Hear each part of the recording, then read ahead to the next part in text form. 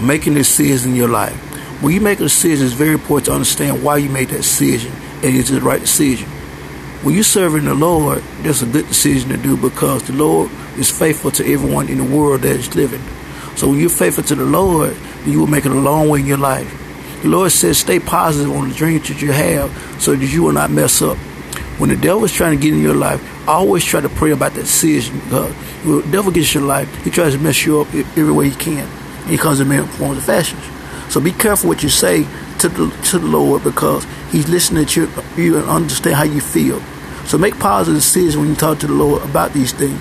Like if you want to get a job or you want to do something in your life, you have to make that decision and decide how you're going to do it and when you're going to do it. Decisions are not easy every day, because there's so many distractions that cause your decision to mess up sometimes. But if you believe that the Lord can pull you through, then you will get through all those problems and make it out well. So don't get mad about decisions you make if they don't work out first. So add your decisions and pray about it.